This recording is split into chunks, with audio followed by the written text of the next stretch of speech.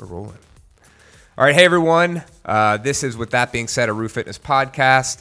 I have with us Michelle Washington from Lagniappe Fitness. She is the owner, and Randy Smith, one of the long-term members over at Lagniappe. So I know Michelle from Wadi Gras. Yes. And being around, and Randy has just been a fixture in the everywhere. Just around. I was gonna say, where do you know me from? Let's see, because I don't know if I remember. It's been a bunch in the New Orleans CrossFit community. Awesome. So I'm excited to have both of them here. I feel like this is a serious podcast, and it's serious because I wouldn't say that there's a giant. Well, maybe you could say there's a divide in the country right now. Oh, I would definitely say so. Yeah. And I think there's a lot of people searching for things that they can do. And so one of the things that I want to do is try to paint a picture of understanding, because I don't think people realize exactly what's happening on a daily basis to African Americans, people of color, any race that isn't white. Okay.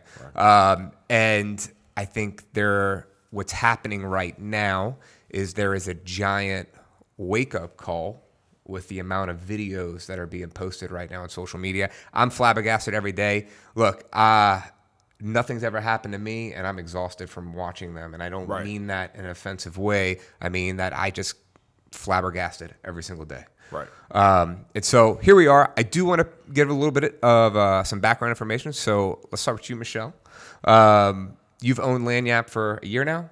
No, it's actually been 6 months. So, I am terrible with time. That's okay. This October, so a few months now. So it seems like it was shorter because we have the break with COVID, but yeah, we're back at it. So yeah, it'll be 7 months actually now in June. And Lagniappe is fully open.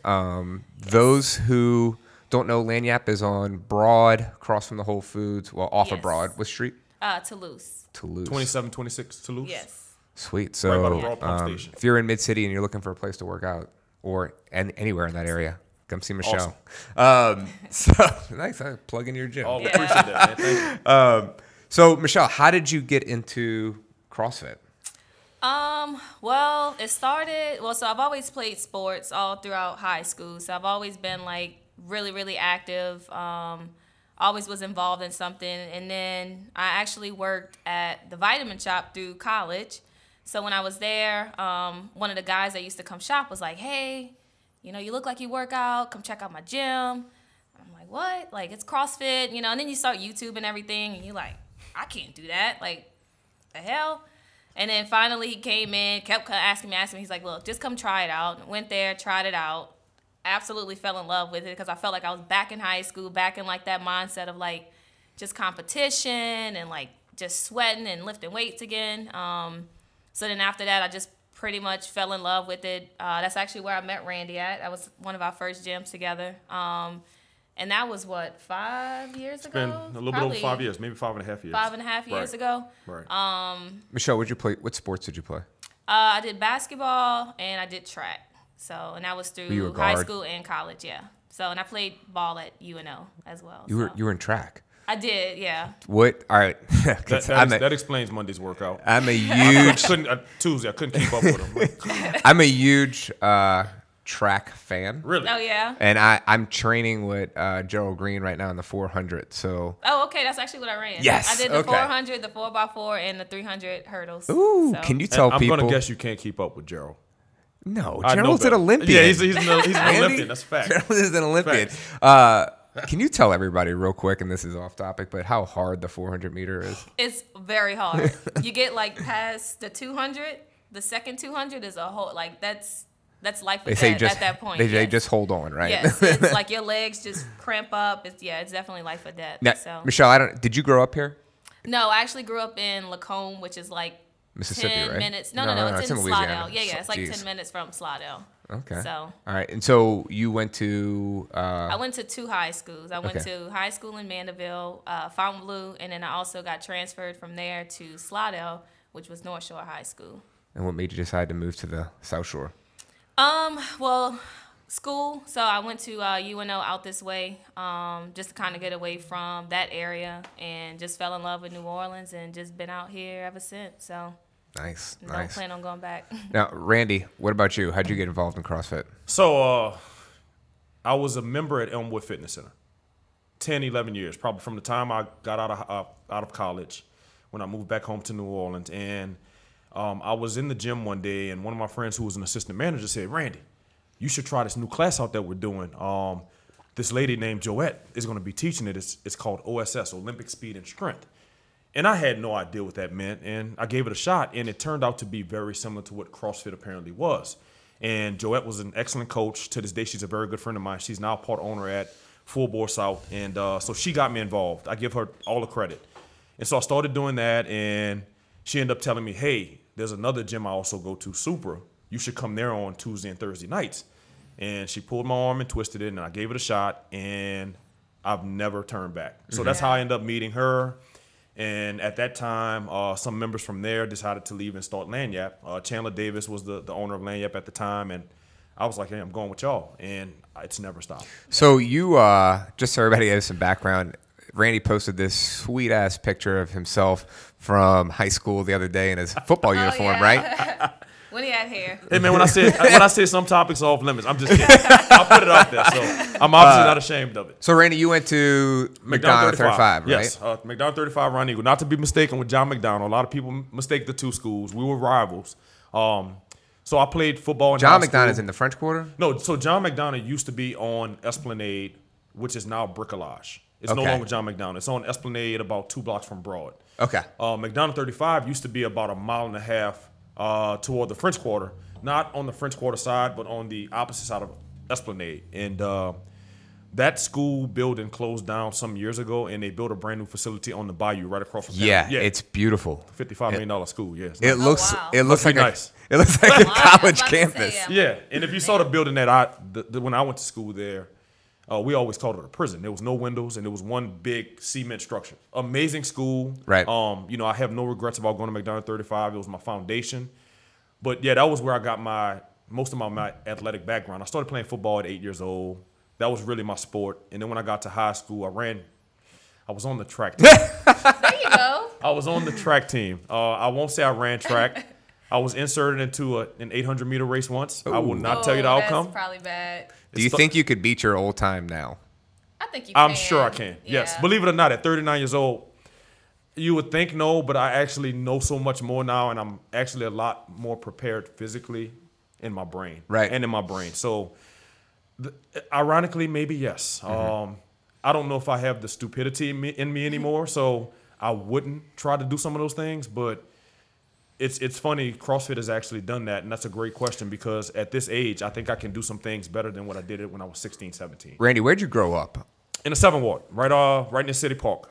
So the 7th Ward, for those that don't know, the Fairgrounds area, City Park, LSU Dental School, that was my neighborhood, my stomping ground. So New Orleans has been home. I now live in Algiers, which is still Orleans Parish, people.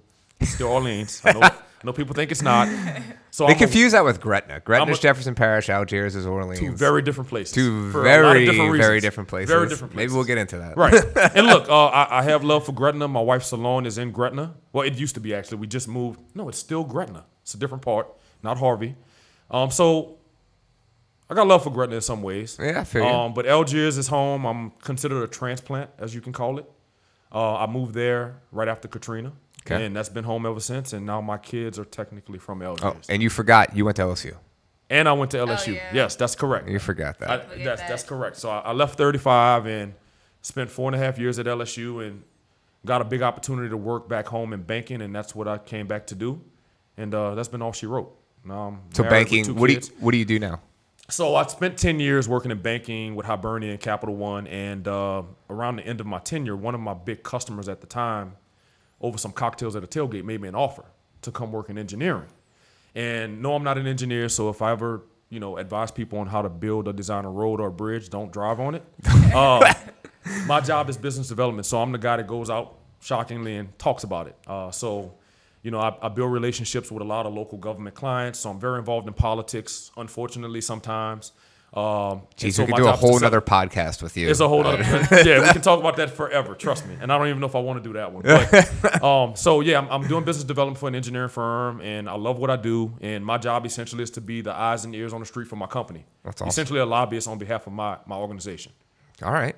Well, let's jump into it because I was listening to the podcast with Elijah Muhammad today from Make Pods Great Again. And he was talking about, let's see, maybe, I don't know if discrimination is the word with CrossFit, but there's not a lot of black people in CrossFit, Absolutely. Yeah. right? Yeah, Facts. we talk about that. We talk about it all the time. Right. Yes. And let's work our way back first. When you were getting into CrossFit, did that cross your mind at all? Not that it. I was about to say not that it crossed my mind, but it's something that I've noticed, noticed. as I've grown. I've always kind of seen CrossFit as like a predominantly white sport. So like I said, it was something that it definitely crossed my mind. But then the older you get, the more perspective you get, the more you're like, wait, there's not a lot of black people, you know. And then it's like when you travel to different gyms, and then you go out of state, and you're like, wait, there's still not a lot of black people. So you just sometimes you really don't know if it's like just the gym that you're at, the area that you're at, or if it's just a known thing. And yeah, as you grow older and you do more and you understand life, like, yeah, it's just a known thing. So that's definitely something that we try to, advocate and try to create more of a diverse community because it's such a good thing to bring people together. But yes, it definitely does lack color in that aspect. So, and then I don't know if you want to chime in. Yeah, what do you think, to that. Randy? I absolutely noticed it. But did you know before? I didn't know before and I think it's because I just didn't know much about CrossFit, period. Right. Now, let me just give a little bit of digression because I don't want to totally mislead people about my knowledge of CrossFit. When I first started in CrossFit, I had some knowledge of it, but it was really like YouTube clips. Yeah. I was very intrigued by the power clean movement, which I did some of in high school, a little bit in college, but I always thought it was a movement that I really enjoyed to do. Yeah. So I would be the weird guy in Elmwood Fitness Center doing hang cleans. Yeah. Probably not properly, but probably better than anyone else in Elmwood Fitness Center. And so I was always kind of intrigued by it because I saw the level of competition that it seemed to bring out in people. But there is no question, it was something I noticed from the very beginning, why there are not more black people in CrossFit. Now, it didn't take me long to understand why. It's no different than why historically we haven't had a lot of black people in golf. Culture drives a lot of that issue. And I don't want to use the word issue, but to me it can be an issue because it's something that I think black people should be doing. It's So- health and fitness. So what do you think though? I mean, why? And look, to explain That's what I was gonna say. culture, man, we may need an hour and a half to really deep dive into it, but it's just not something that in many black communities it hadn't been introduced for one reason or another. And think about what culture means for a lot of people. I'm a big believer in, I don't think that the color of your skin necessarily it doesn't necessarily determine your culture, but it's a factor in it. Yeah, absolutely.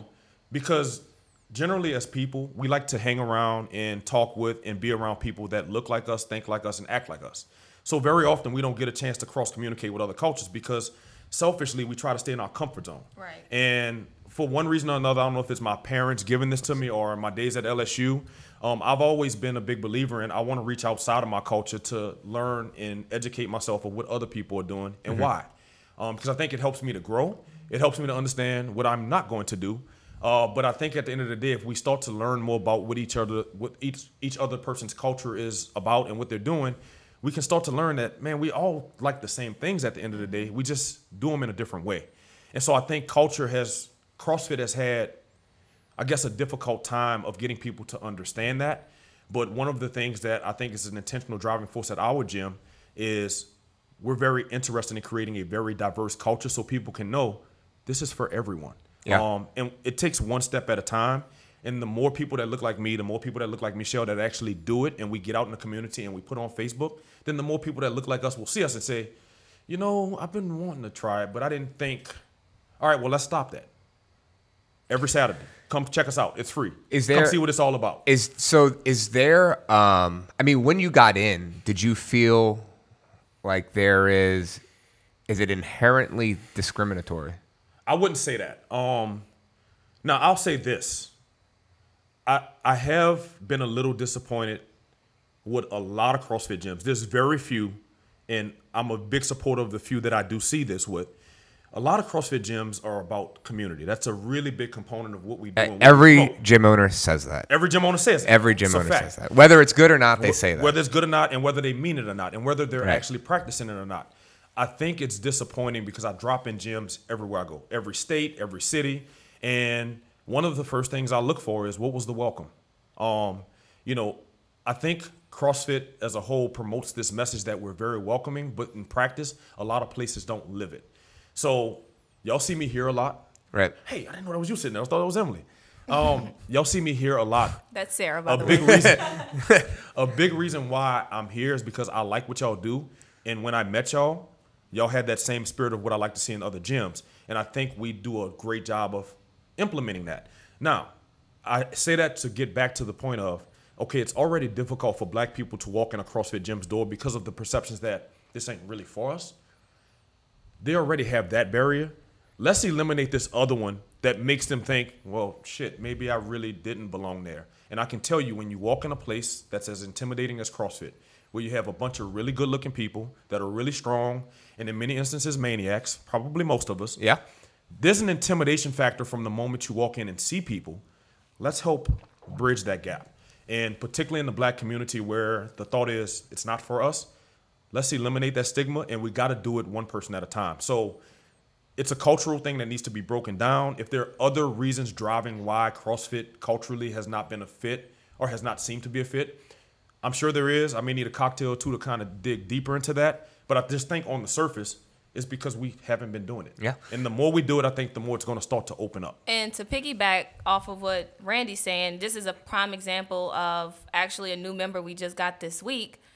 She's here from out of town. She's doing travel nursing. She's a black female. She's done CrossFit in her area. And she said she emailed a few gyms about, hey, can I drop in? She went to one gym, and as soon as she walked in, she's like, they pretty much just like gave her the cold shoulder. We're not didn't naming ask gyms. her- I hope it's not me. No, we're not. No. It is not Rue. We're not naming gyms. No. We're not naming any gyms Right. or anything like that. But she said she just walked in, and she said like nobody really spoke to her, didn't tell her anything. Like she just stood there, so she's like already uncomfortable. She said she was the only black person there.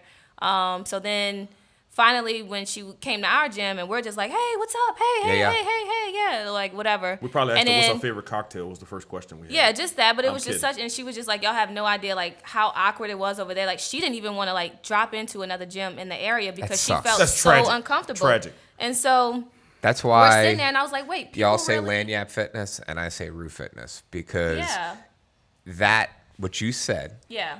can ruin it for every other CrossFit Yes, gym. and then Right. she said the gym that she went to actually messaged her and was just like, hey, when you come and visit us? And she like, I done already already been visited. there, like, Wow. you know. And That's then, embarrassing.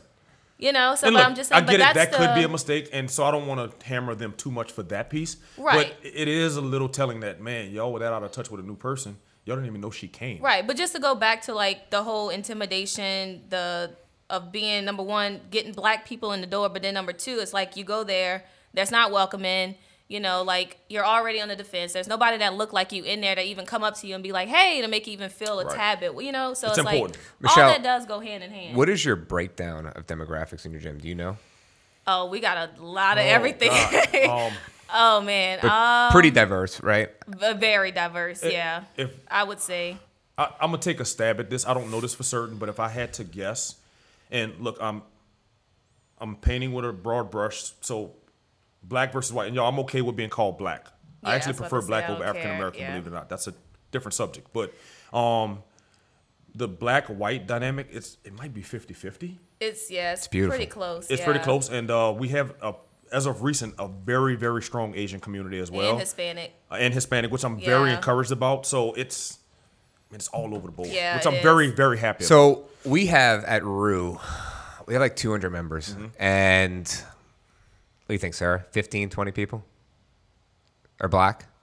And I'm not happy about that. Right. You know, like I don't know what the answer is And to I'll say this. increase the diversity in my gym. I'd love to know, is it my location that's hampering me? Is it the vibe we're giving off? I don't know.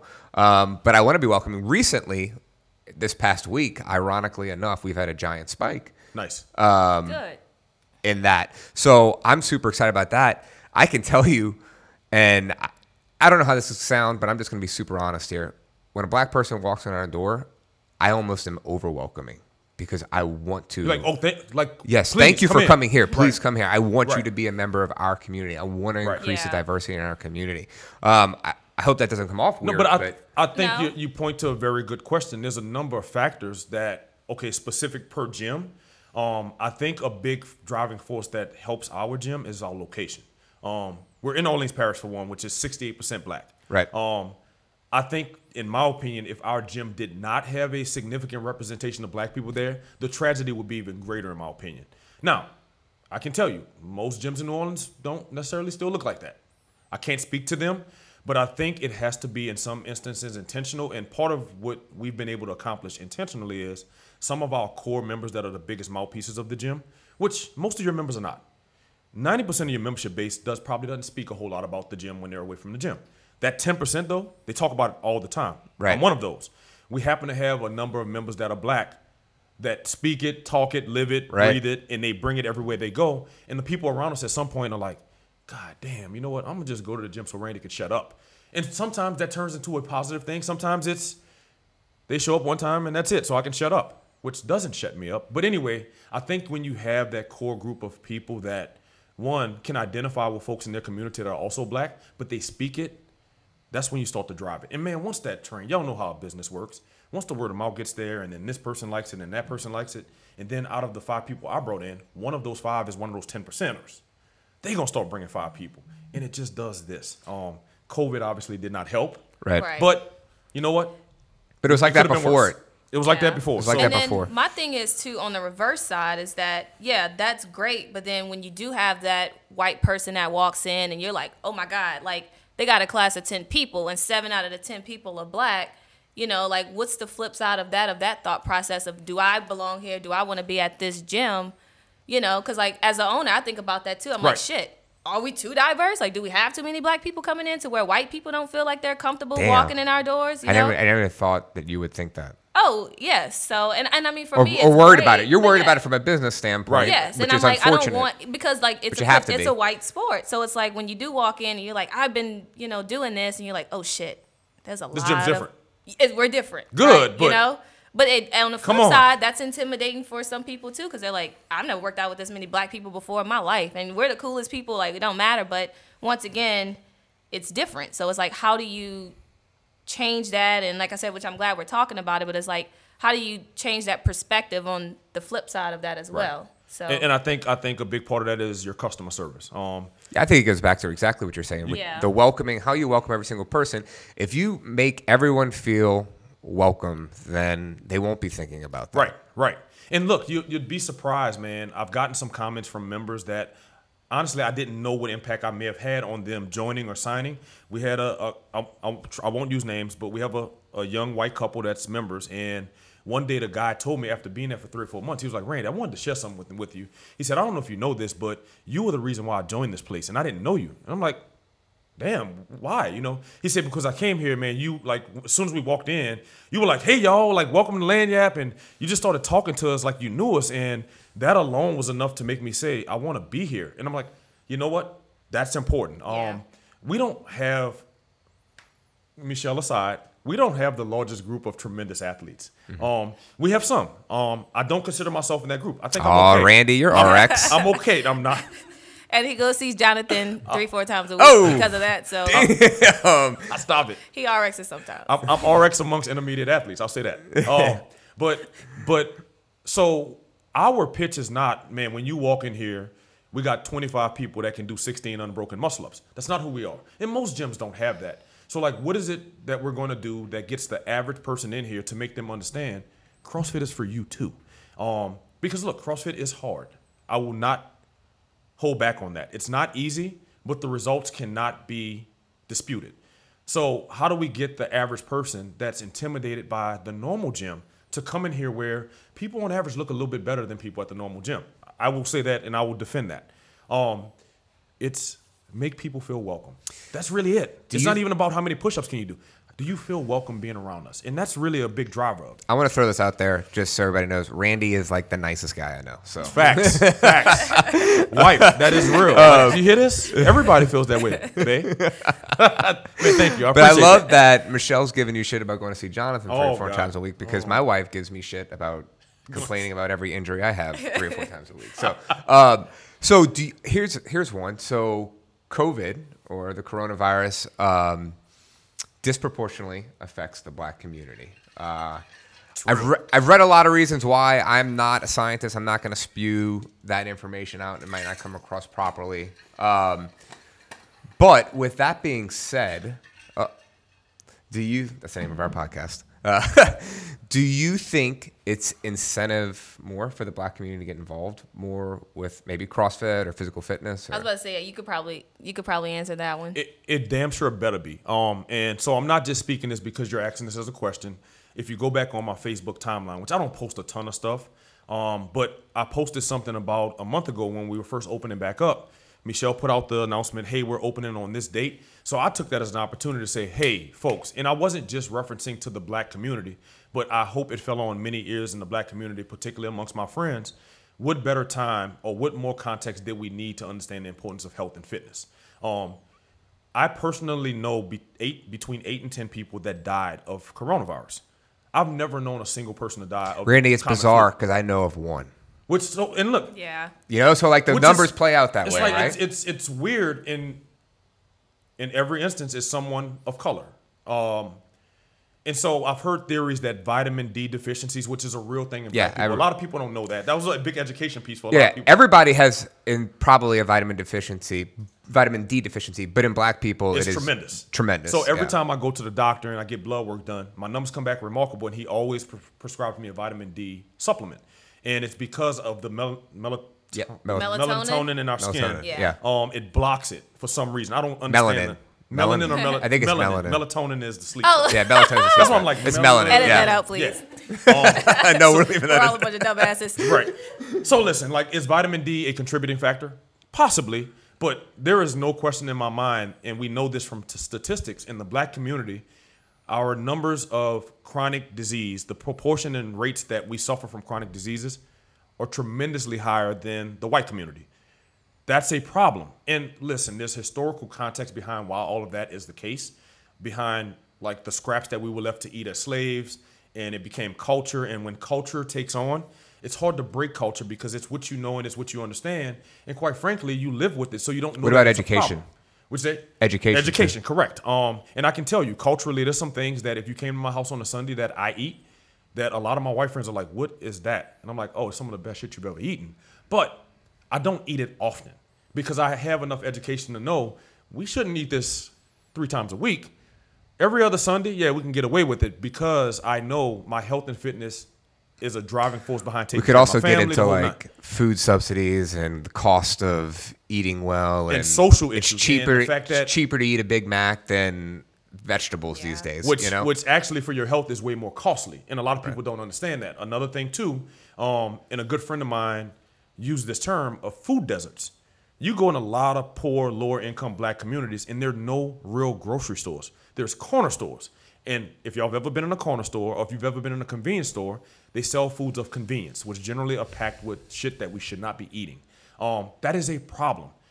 Also, a deeper dive. If you think about lower income families and what they have to do to survive and live off the income that they have, very often you have to work very labor intensive jobs where you're, in some instances, taking public transportation to work and back home, which is a 3-hour dead period in your life where you can't accomplish anything valuable for your family.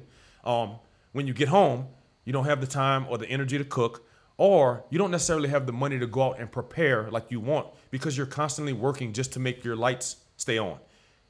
That affects everything. I know the days, look, we have a 2-parent household. We have resources. My kids are very well fed, even Not though the norm. sometimes they don't think. And I can still understand the stresses of some days I come home and I'm like, shit, I'm tired. I don't feel like cooking. I don't feel like doing this. So imagine the family that doesn't have the options I have. So there's so many things that drive it. And once again, it leads to worse health outcomes. We can get into the healthcare debate because there's another issue with healthcare treatment in the Black community that's also different. Now let's talk about it. Well, okay, so once again, I don't have as much education in this space as I do on the food and the economic side, but I've talked to a number of people that are in the space, and if you go, it's just like going to a CrossFit gym. When you see a bunch of people that look like you feel a little more safe and comfortable in that space. Right. Well, think about our medical industry. Think about our engineering industry. For years, black people were not allowed to be doctors. Black people were not allowed to be nurses. We are now, but there's a 150-year gap that we missed. So there's a lot of catch up that's going on.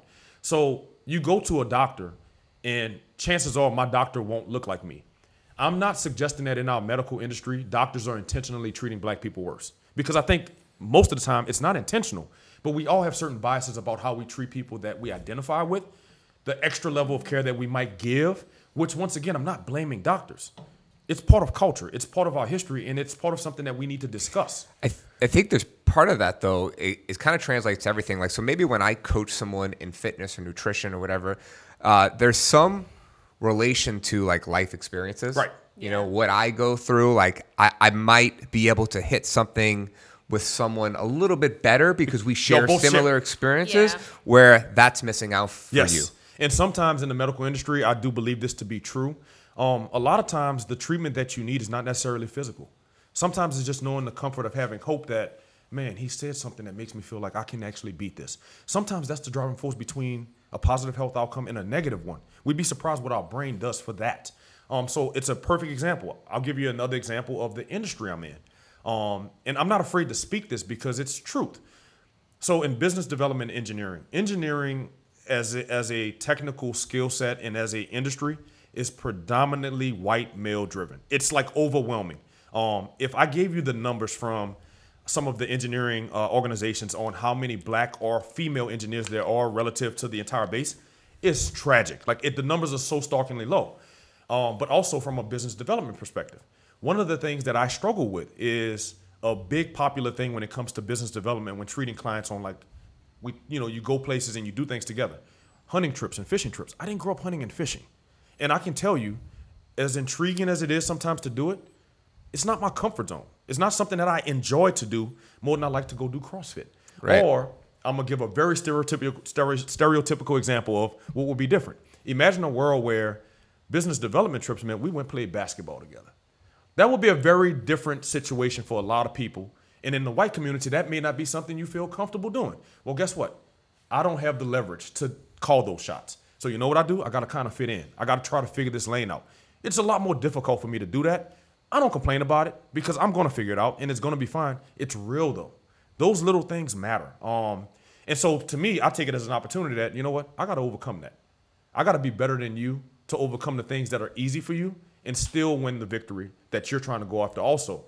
So man, there's so many things that contribute to that on the surface I wouldn't even expect people to get. That is inherent advantages and disadvantages that people don't think about, though. Yeah. They don't, and that's part of the advantage. It's so ingrained that we don't even look at it. So it's not seen as that.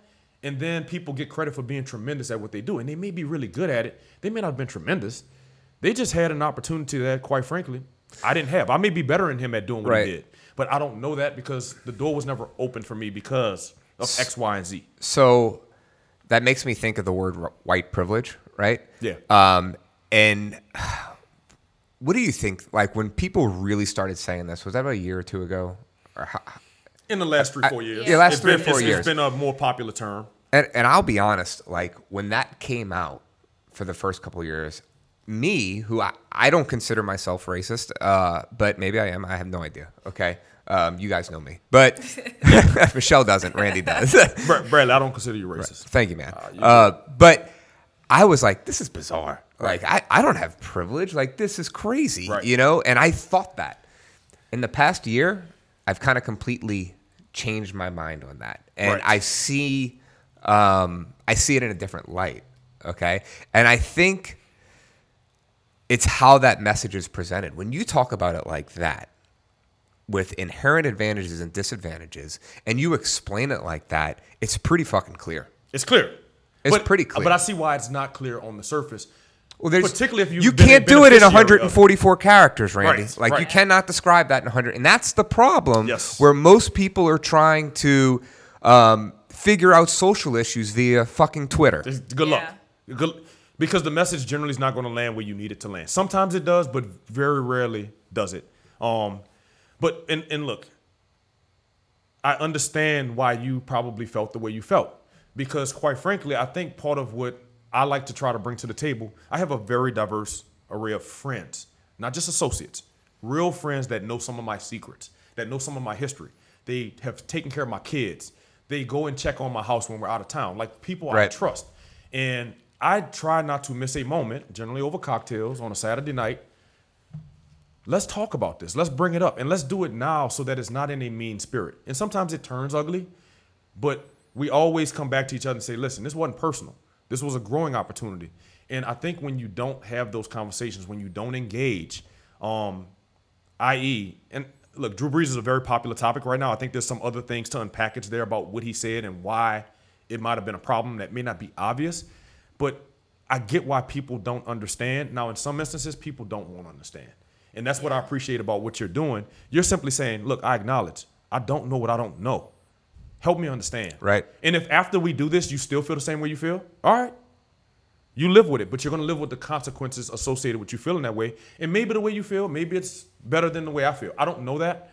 But how do we get to that? How do we unpack it? I love that. Michelle, you said, and I don't know if you meant anything by this, but you said you needed to get out of the North Shore and move away. Oh, yeah. I don't know if she meant by that either, but I think I know what I don't know. I heard that. I don't know.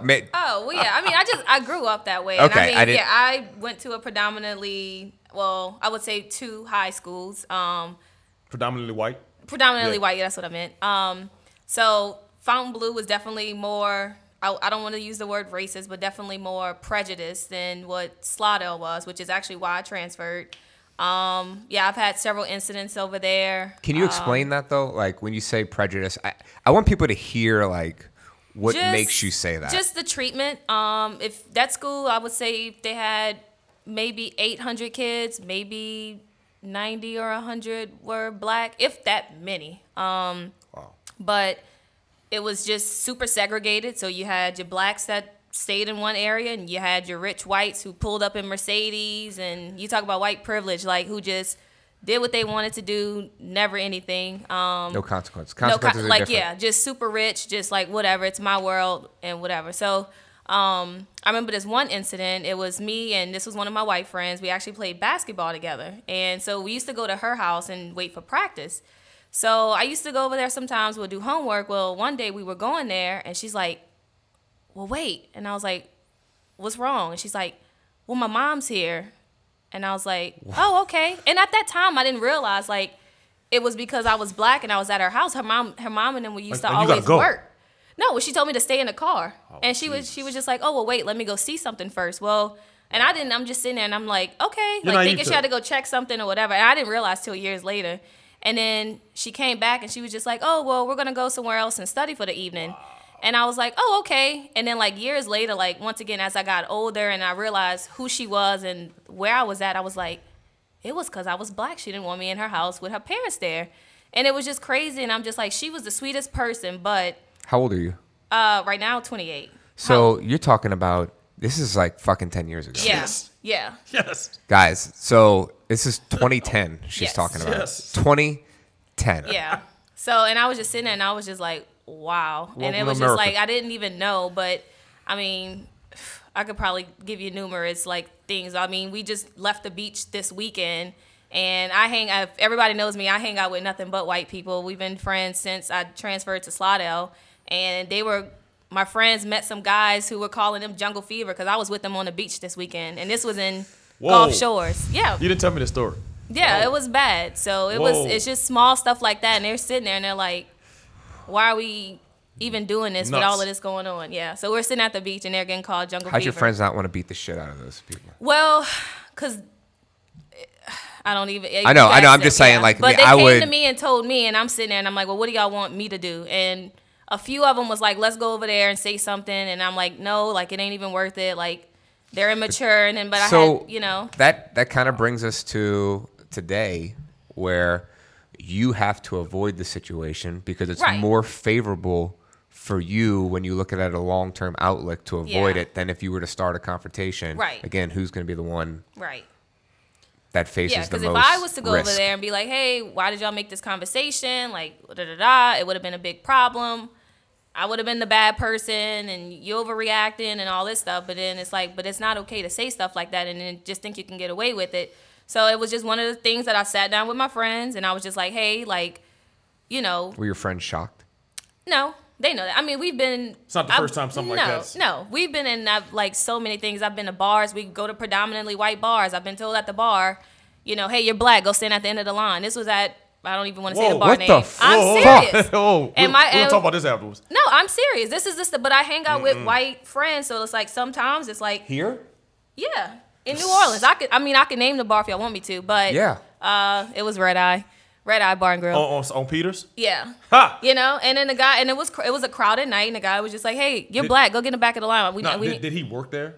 No, he was just there. Well, I say in all fairness to Okay, so he didn't the work there. restaurant. All right, yeah. No. It wasn't Okay. Yeah, you that, gotta be careful but with it that. was just somebody, once again, who was ballsy enough to say that, Jeez. and I'm like, I left crying, and I'm like, you know, what did I do? You know, and I'm glad I was not there. But no, I'm just saying, but that's the stuff that I deal with, Right. You know, and they understand that, and like they'll have my back with a lot of stuff, but then it's like, on the flip side of that, like, you almost can't even respond because then if you respond, you're still the bad person. Now, if I would have turned around and said, you know what, shut the fuck up, and You'd have been the angry black woman. it would have still been my fault. Like I started the fight some kind of way, and I mean that sarcastically.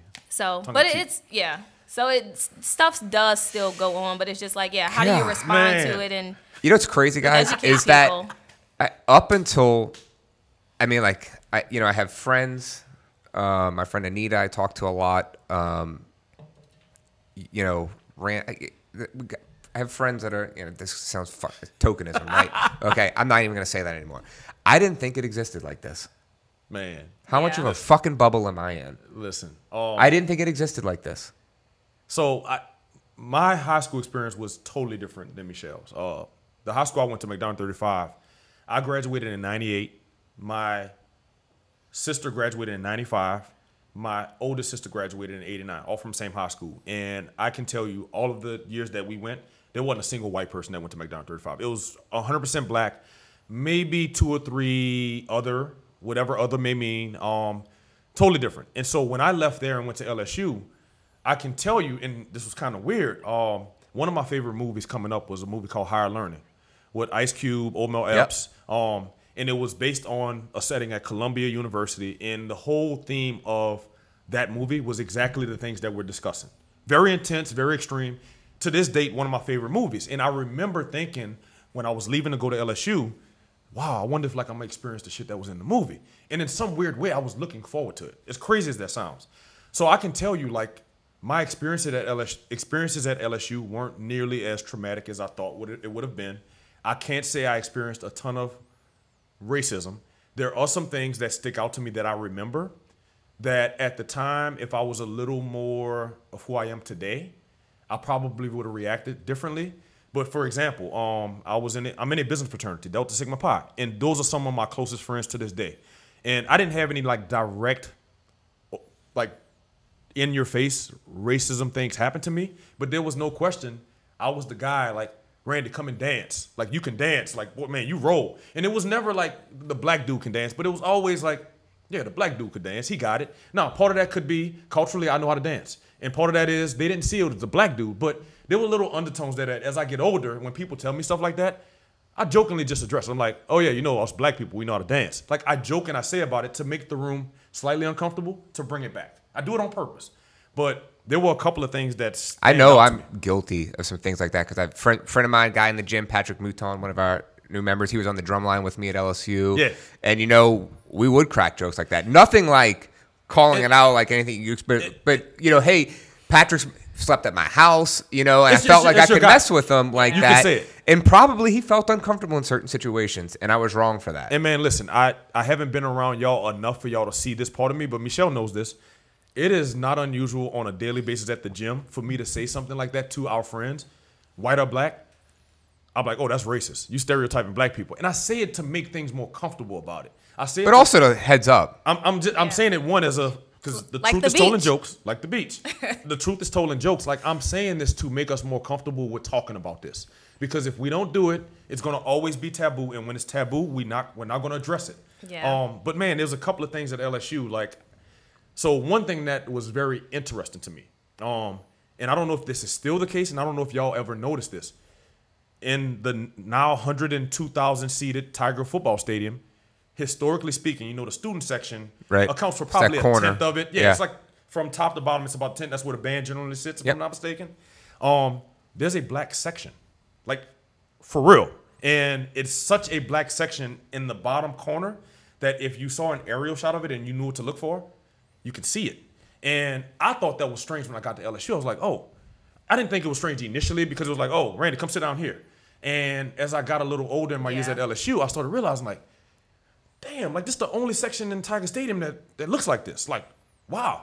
So I talked to my brother-in-law who actually played football for LSU some years ago, and he was like, oh yeah, man, it was like that back in 88, 89. And now this was like 98, 99. Is it still like 2000. that? I don't know. It was like I tell you what I do notice. It was like I, that as of like 2004, I 2006. do notice the Lily White section, which is Oh, there's the a tremendously white section. which is the stadium. fraternity sorority There is section. okay, so that's another story. I mean, yes. And look, on the fraternity sorority thing, I get it because if there was ever an example of where people gravitate to that makes them comfortable, it's sororities and fraternities. Matter of fact, by default, I don't know if this is the case with predominantly white fraternities. I won't even say predominantly. Fraternity is almost invariably 100% whatever color. Like, it's crazy. But in many black fraternities, you almost have to be invited to that fraternity. So I get, like, by default, it's going to perpetuate, like, you're going to look similar to how I look because my mother was a part of this and your mother was a part of Right. this. So your legacy and whatever. But another thing that happened, and this was like, You mean like a carnival crew? no. Yes. Yes. There's certain parades I actually don't go to. Can you name them? Because absolutely. I don't go to Rex. I don't. And maybe I don't give Rex the benefit of the doubt of who they are today. I know enough about their history to know I don't get the impression that a whole lot has changed. Well, on the surface, it definitely has not changed. So then people be like, well, what about Zulu? There are plenty of white people in Zulu. Plenty of now, white we can people. have the argument about the blackface thing and what the intent is there. Let's have that discussion some other time. Yeah. Because there's a lot of history there, but there is no question in Mardi Gras Cruise it's significant. But so there was a time at LSU. This was probably my first real example of like, what the fuck? Like with cops and like racism. So I used to work at Hibernia Bank, which is now Capital One, and I had a very professional job in my opinion. I used to dress up, slacks and ties to go to work, work my ass off. So one day was an off day, and people that know me know I don't do a whole lot of in between dressing. I'm either in suit and tie, or I'm in shorts and t-shirt. I'm comfortable in either one, whatever. So on this day I was off and I left class, and me and my roommate hopped in the car to go to the bank. I had to go pick something up from the bank. And there's a neighborhood near St. Joseph? It's an all-girl Catholic school in Baton Rouge. It's a very, I won't say prestigious, but it's a very quiet, rather affluent neighborhood. And if I had to guess, it's overwhelmingly white. Mm-hmm. I'm pretty certain, but I don't know, but Yeah, I I'm don't know. pretty certain. So we're riding down, I forget the street that lines the neighborhood with the school. And on my way back, I can tell you what I had on. I had a backwoods North Carolina hat on. I had on a Toronto Raptors jersey. I didn't have as many tattoos as I have today, but I had a couple of tattoos on my arm. I was still rocking earrings at the time. And my roommate was sitting next to me. So we're driving back and we get pulled over. It's 1 o'clock in the daytime. And two cops get out. They go to each side of the car. The one over here tells my roommate to get out the car. Let me talk to you. So my roommate was talking back to him, and I'm like, man, shut up. Is your roommate black or white? He's black. Okay. Went to McDonald 35 with me. Still one of my best friends to this day. And he's arguing with the cop. I said, David, shut up and get out. Part of why I feel that way is historically, I'm like, man, you don't talk back to cops. I can tell you I have tons of white friends that have talked back to cops a lot. It's my right. You work for me. I have. can't get away saying that shit. And Bradley, I believe you. I believe you have. have. I can't say that. And I'm not afraid to, which And is listen, sad. you're not right? afraid to. And that's another cultural thing that gets missed. Like, that's a real thing. I don't talk back to cops, even when I know I've done nothing wrong. But I'm afraid that if I talk back, it's going to end bad for me. Yeah. Well, so the cop tells him to get out. He finally gets out. They go and talk. The other cop asks me for my license registration. I give it to him. So I'm like, officer, did I do something wrong? I'll talk to you in a minute. So he went, ran my license plate, ran my driver's license, and I guess I came back clean.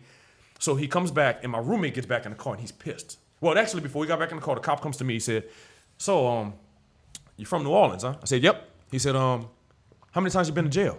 That's his first question. God. That was his first question. How many times have you been to jail? And I looked. Like, I said, never. I've never been to jail. Okay. He's like, well, look, you guys are good to go. Your car fit the description of a suspicious vehicle that was stolen in this neighborhood. Bullshit. Let me tell you what my vehicle was. It wasn't a white Toyota Camry. My car was a 1989 Chevrolet Beretta. They don't produce Berettas anymore. Like, no one's stealing that car. nobody. I'm gonna go further though. Let's say somebody would want to steal that car. My Chevrolet Beretta was one of probably 3 Berettas in Baton Rouge. Like you'd never see a Beretta because they weren't. This was in 1999, 2000. It was a 1989 Chevy Beretta. They stopped producing Berettas in like 94. It was custom painted, this royal like sparkling blue. Like it was almost like a purple. I used to get teased about it. So it's probably one no of one has one this of car. one. Like one, no one, one one has of this one. car. So for him to tell me that, I'm immediately like, you full of shit. I didn't tell him that. can't. But I'm just like, so my roommate gets back in the car and he's pissed. So we pull off. I said, man, what happened? He's like, man, you know what that MFer asked me? How many times have you been to jail? He asked him the same question. So that's So the it's normal like, stop. that can't be normal protocol. It It's- can't be yeah. like your first line of questioning when you pull me over because I fit the description of a car. Also, when you know good and well, They this know car- if they run your driver's license, Yeah. they knew right? good and well they knew I had no record. So that was like something that stood out to me. But, you know, it didn't make me like really pissed and angry, maybe for a little while, but part of me just made me understand like, oh, I see how this goes. And so there were a number of other small instances throughout my time at LSU that told the line of like, okay, yeah, this probably wouldn't have happened if I looked a little different. Right. But I never let it rise to the level of this is going to impact what I'm doing and how I'm doing it. But y'all, I am one of the fortunate people that didn't have a ton of instances. I got friends that, man, when I tell you, like, I know of stories of police officers pulling people over, getting them out the car and like putting shit in their pocket and then saying, oh, look what I found. It happens. It really does happen. I don't know that it happens similarly in the white community. I don't have reason to think that, but I can tell you invariably it happens. It's real. And look, I have another incident recently about unawareness. One of our neighbors, white male, and he posted something very recently that it was basically like, pull up your bootstraps. Like, if you practice more self-responsibility, you wouldn't have to deal with a lot of this stuff. And he alluded to how me and my family, you know, don't do drugs, don't do alcohol, don't have babies out of wedlock. I don't even know how that shit fit in there, quite honestly. And one other one was like, you know, don't do anything illegal. Okay. So one of the guys that's apparently his friend, black guy, probably was like, hey man, I hear what you're saying, but I can tell you from my experience, and you know me, my family looks very similar to yours in scope. I have a wife and kids, and I work hard, and we don't get in any trouble. You know, I don't do drugs or whatever. And I can tell you that still has not protected me from some of the things I've dealt with, and it boils down to what I look like. So my wife ended up replying. So I get home, she's like, so I replied to so-and-so today. I'm like, why did you do that? Like, don't argue on Facebook. Like, it's not worth it. Right. And she was like, I had to. She was like, in my heart, I just felt like, no, I need to say this. And it was a very clean exchange, but it lets me know. I've been seeing a lot of people do that. It's That been would clean never say exchange. anything in a million years, now and they're this saying it. week they're saying it. And so, yeah, man, like, I think what's going on now, yo, this ain't the first time a black man has been killed wrongfully by a police officer. There's been many instances that actually don't get publicized on the internet. I'm aware of a lot of them because we talk about it amongst each other. But I don't know if I've ever seen the response like this, which I have some hope that it's encouraging. Back in my brain, I'm like, whatever, we'll see. I don't think anything's going to really change. But I've never seen the response like this, particularly when you look at these protests. There's a lot of white people protesting. It's younger white people. Great. I hope that is a change agent. But, y'all, I also see some people that post stuff on my timeline that I'm like, man, I can't even believe this is allowed on social media. And I'm not against it being allowed. I'm saying that to suggest it's so egregious. One example, there's a guy that posted something very recently. I wouldn't call him a friend. Yo, there's a lot of people we're friends with on Facebook. We're really just associates. Like, I met him somewhere and we friend each other. I did a lot of unfriending this past week. Listen, and look, I have a slightly different take on it.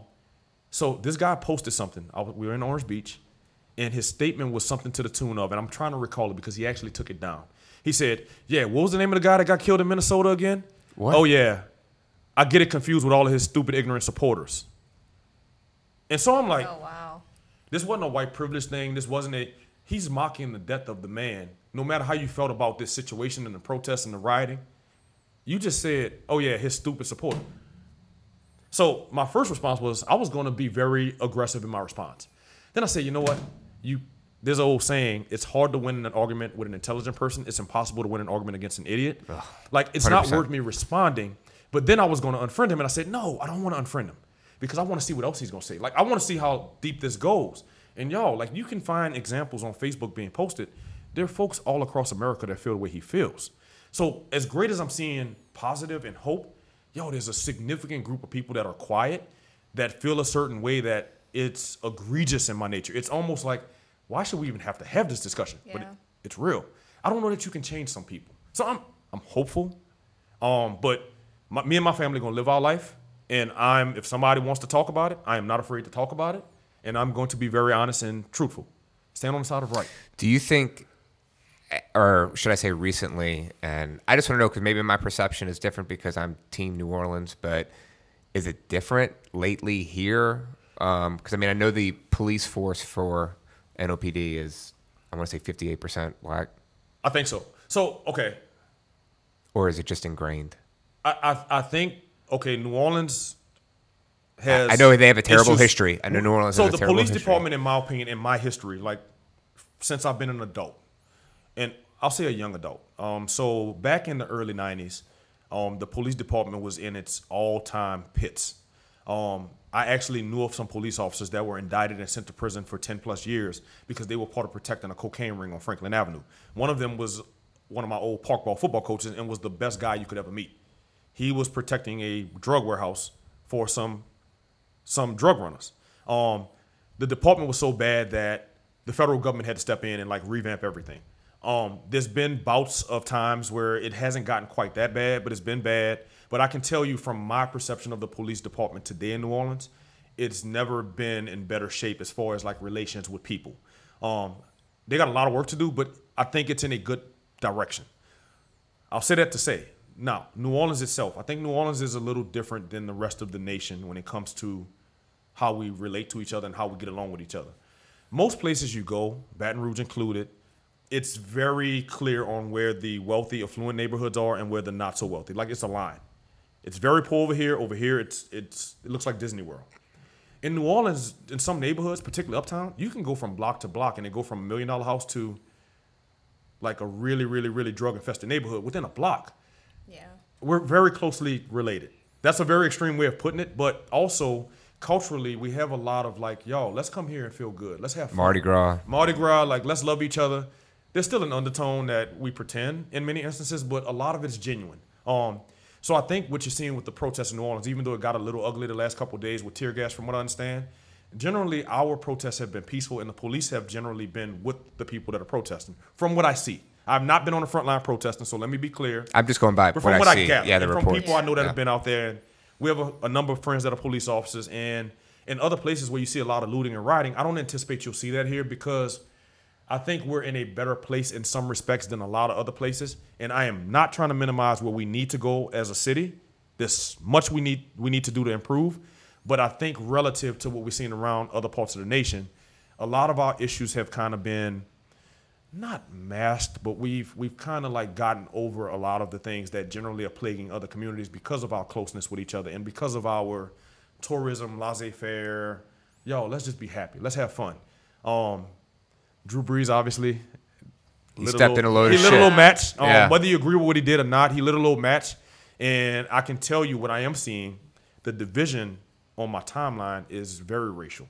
Not a lot of people are coming out and supporting him, but generally the few that are, I haven't seen any black people. There's something there. And whether we're wrong, right or in between, there's something there. I have my reasons for thinking why Drew Brees did what he did. I thought it wasn't appropriate. I'm not mad at Drew Brees. I don't know Drew Brees. I wish people didn't take things so personally from people that they didn't know. That's just how I think I'm built. people forget there can be multiple truths Yes. to every Yeah. situation. Yes. Whereas in like for him, like he can be wrong. It was insensitive. He shouldn't have said anything. And at the same time, he can also be, an okay dude that's done Yes. a lot for a lot of people. My Yeah. understanding there can about be Drew two Brees truths, before this situation was he's a tremendous person. So like, be pissed. You be pissed at what he said. Let's see what he's gonna do. I think to he messed up. overcome that. I Yeah, think he he messed absolutely up. messed up. But let's see what he can do to overcome it. Right? Yeah. Look, my issue with what he did, do I get the thought that Drew Brees is racist? Because no, I don't feel that way. There's 3 areas that I think you can check boxes on what he did and when he did that we need to determine. It's an intelligence thing. I think Drew Brees is a very intelligent person from what I see. And it's an awareness thing. He should be aware. He should be. Right. Yeah. As a 41-year-old, very wealthy white male, I can see where he's protected and in a bubble. He plays football all his life with 70% of his team being black guys, particularly many of which protect his ass. The awareness thing should not be an issue with Drew Brees. The issue that I have with Drew Brees is, bro, 3.5 years ago, you took a lot of heat on your stance with Colin Kaepernick. Fine. A lot of that's been forgiven, particularly in the black community. A lot of people haven't. It doesn't get talked about on social media, but in places where I'm at, a lot of people have not forgiven Drew Brees. But, okay, let's say that you got past that. 4 years later, during the midst of this heightened, sensitive situation, your stubbornness and your selfishness said, I don't care. I'm digging in. That is where I have an issue. It's like Drew Brees. Whatever you It's feel. not the hill to die on, Like, man. bruh, now I can't say he should have just shut the fuck up. Excuse my French. The reason why I can't say that for him is because he was already on record 3.5 years ago with this similar situation as saying something. By doing that, you almost have to respond. Yeah. Because People you're a was waiting celebrity. for him to say stuff. Yes. They were like, what's he going to say? What's he going to say? Why hasn't he coming out to say So Yeah. it? he had to say something. He had to say Yeah. something. He said, in my opinion, one of the worst things you could say in this moment, even if you feel that way, you dug in. And here's the other part about Drew Brees that I recognize. Drew Brees is not just a person. He's a walking business. Drew Brees, who is your client? Like, who is your base?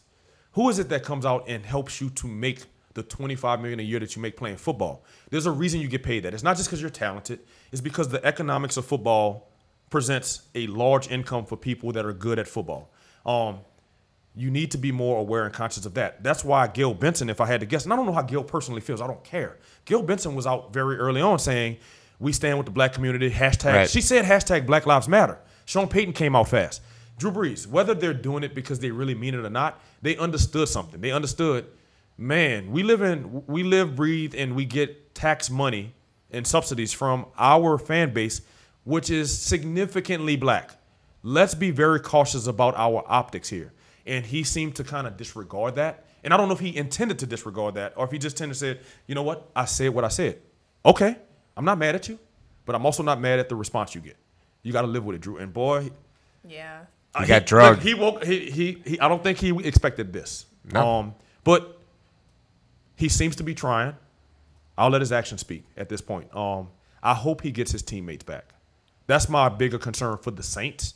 Like, bro, you just destroyed a product possibly that we all love and support. Super Bowl run. This might be our last chance for a while. He just, because of his actions, which in my opinion is what makes it selfish in some ways. No matter how you felt, man, just consider what's going on around you. Be careful about what you say. But then in the same tune with like the rest of the world, do you think this is like a good learning opportunity for him? Like, or do you think he's gonna be able to be like, all right, well, help me to understand like why I feel this way so I can. Whatever bubble he thought he was Yes. in has been certainly burst. It's a good question, Yes. but okay, I think there's 2 ways it could go, generally speaking. It could be a learning experience, which I hope it is, or it could be a scare tactic. I hope it doesn't end up being that. Meaning, a lot of people are not giving Drew Brees the benefit of doubt of his apology because they feel like, oh, too little, too late. Of course you're going to apologize now because look what happened. You got no Right, alternative. You have no alternative. And I think in some ways they're right. He did have an alternative, but what's the smart alternative? The alternative, Bro, you better come hat The in hand. alternative of not apologizing is Exactly. not the Yeah. way. It's To not go. the way to go. Because at that point, He then- can, and he would make a whole bunch of other people happy that are trigger happy on the He internet. would, exactly. But But for I- his life, for what he wants to do, that's not. bro, if you that's want to no live here, alternative. Yeah. Drew, Or you want to be on NBC as an analyst post this, I covering assure football, you, like NBC or his agent, they're and thinking or the about Saints it. have called him and like, hey man, listen, we need to get this fixed. Like this is a nightmare for us because yes, you have to think about Drew. You're representing not just Drew Brees, whether you like that or not. In some respects, you're representing a city. Yeah. Now, I don't necessarily like to subscribe to that because of how I feel about athletes. Part of me is like, man, I can't emotionally invest in athletes too much because I understand most of them are more flawed than some of us. Because they're professional athletes and they make millions of dollars a year, we give them the benefit of the doubt that they should be above certain things. Man, I don't know if y'all know some of these guys. I personally know some of them. Man, take that $1 million away. Some of them are not necessarily good people. I'm not saying Drew Brees is that guy. He, by all accounts, is a good dude. But he needs to understand, man, you're held in a revered position. Perception revered position. is reality. Whether he likes it or not. So you need to understand it. And so I hope this was a learning experience for Drew Brees and not necessarily I hope so too. Shit. Now, Michelle, I know you I'm got. sorry. I know you got to get to the gym to open it up for class this afternoon. I want to go over this, and we'll end with this. Like, what are some solutions that can not move past this, but not help us better understand, but get away from all this shit, fix this shit? What do you think? What we're doing now, having conversations, like Randy said, getting out of your comfort zone, and just really communicating with one another and stop being afraid of like asking questions or, just in general, just really getting out your comfort zone. Like I said, I predominantly hang out with my white friends. I'm out of my comfort zone all the time. And if something's weird, I ask questions. I'm like, hey, y'all, blah, blah, blah, blah. And it should be the same way on the flip side, not more of like a scary thing. So I just hope people continue to like try to spread love, try to, open up to being more diverse and really just try to go from there. Yeah. I'll speak for me personally, and I'm not here to toot my own horn, but I'm clear. If any of my friends know me, so I think one of the things that I try to do, and we talked about this a little earlier, I try to bring uncomfortable conversation among my circles. Yep. Oh, yeah. My work circles, my friend circle, my associate circle. I used to caution doing it. I'm a open book now. And part of it is, if you know me and you actually love and respect who I am, you won't take it personal. Like, I'm doing this so that we can grow and so we can engage. And it causes some uncomfortable conversations, and there's no question it's probably run some people away from me. I'm okay with that. I really mean that, because if you can identify and point to me standing on the side of wrong, then I'll feel guilty about it. But if you can't do that, I'm okay with you leaving me because I spoke the truth. What can others do? Bradley, part of why I'm still like, man, I have hope, but quite frankly, until I see real change, it doesn't matter. I think there's a group in America that has the strongest and fastest ability to affect change. And it's the folks that, in my opinion, have been the very root of the problem. It's most of the time privileged white males that have a platform to affect change.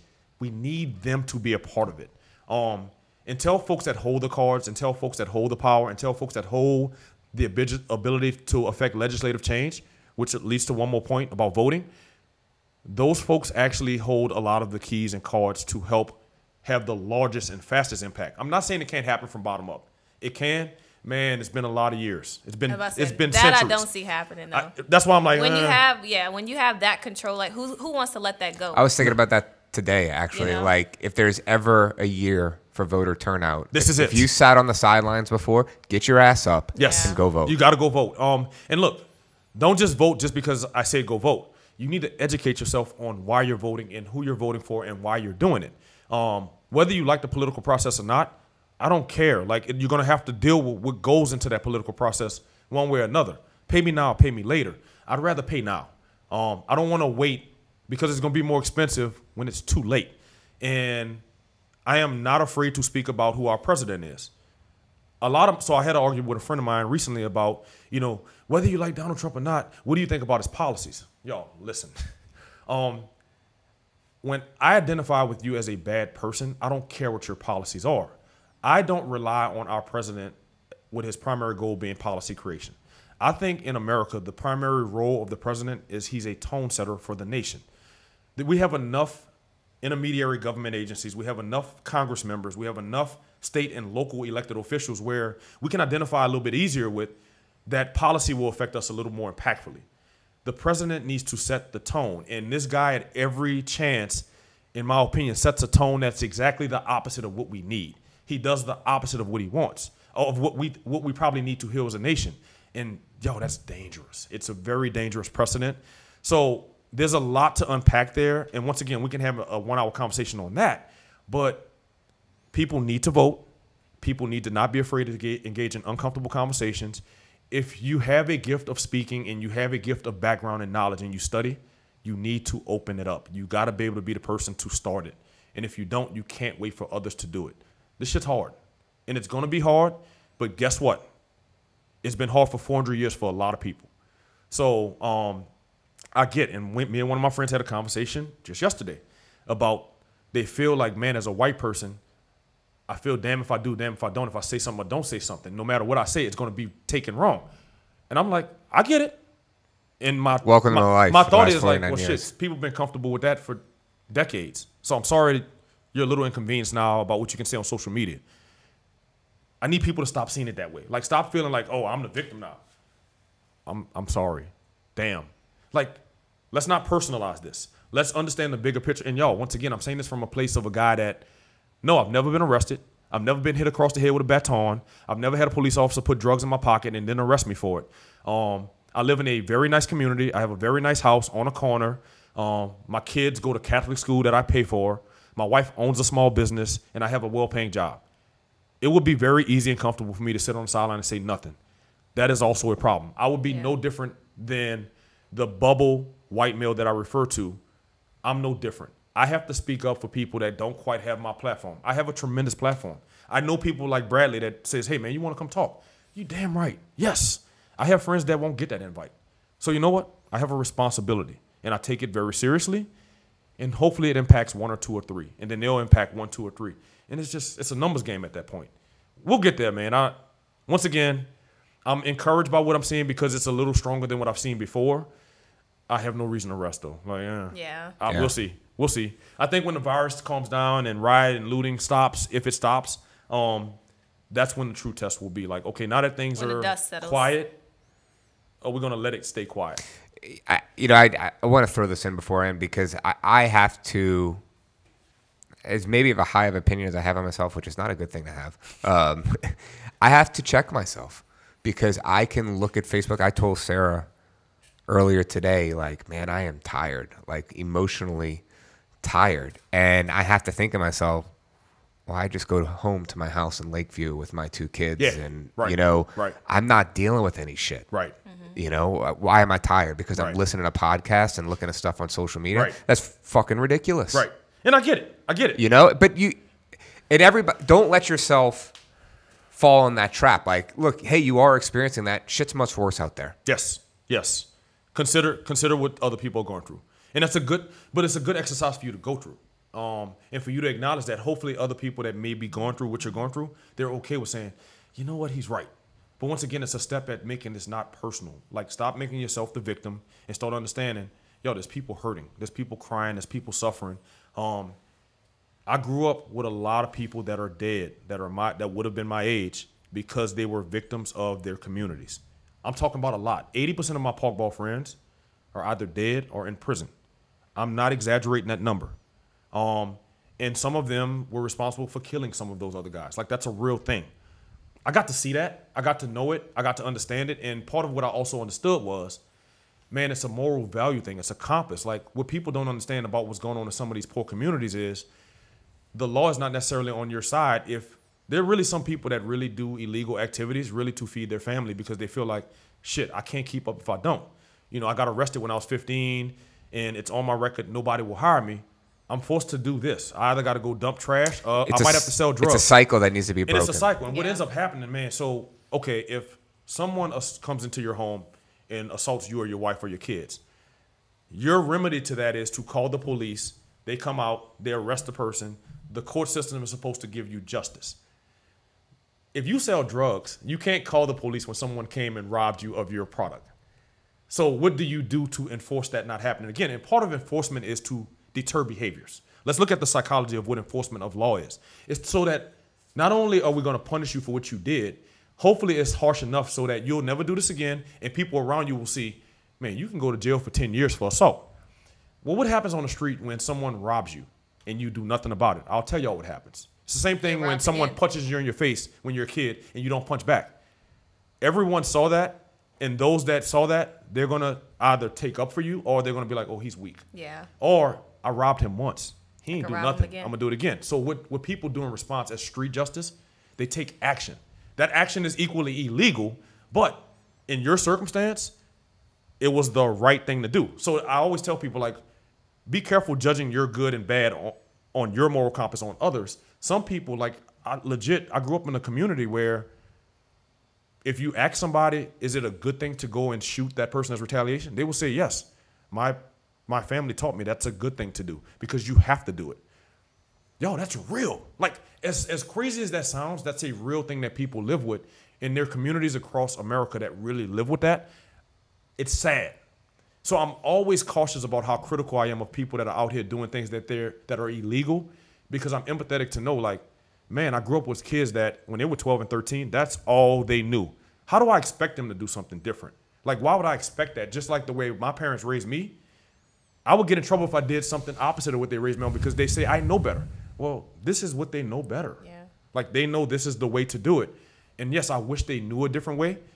How do we fix that? Man, that's like, good luck. But it won't happen until people start to have an understanding and listen and engage and realize, put yourself where they're coming from. And stop having so much judgment. Stop judging. Like, that's the thing. Man, like, it's whatever. But once again, that's another topic that can be discussed. No, and I love that. If you want to affect change, you affect change with the youth now. Yes. And I'm talking about you got to start early. 5, 6, 7, 8, 9-year-olds. Now, man. You know, it's real. So, guys, We'll get there. I appreciate y'all being. I appreciate you Thank inviting. you for inviting Thank you. us. It means a lot. I do want to do it again, honestly. Yeah. Michelle, where can everybody find Lagniappe Fitness on social media? We're on Facebook at Lagniappe Fitness and also Instagram at Lagniappe Fitness. So you're more than welcome to come You stop don't by. want to throw your cell phone number out there so people can call you? Oh, No. You can send me You a can message find her on on Lagniappe Fitness. Yes. Yes, absolutely. Get a bunch of you creeps can creep in the on the DMs. social media. Yeah. So, and if you want to check out Randy, it's at Smitty Go Hard. At Smitty, I was gonna say, is that what it is? At It Smitty is. Go Hard. That's my Instagram. How do I know it and you don't know it? I know. So, Look at it. SMITTYGEAUX Hard. It's on my Yes. cup. Yes. I actually have my wife got a custom mask that says "Go hard or go home." I don't know if you saw it yet with a thing on it that I always put in I my like emoji. it. I like it. I don't want a custom mask. That's stupid. And then when I got it, I was like, damn, this look kind of good. I like this. Whatever.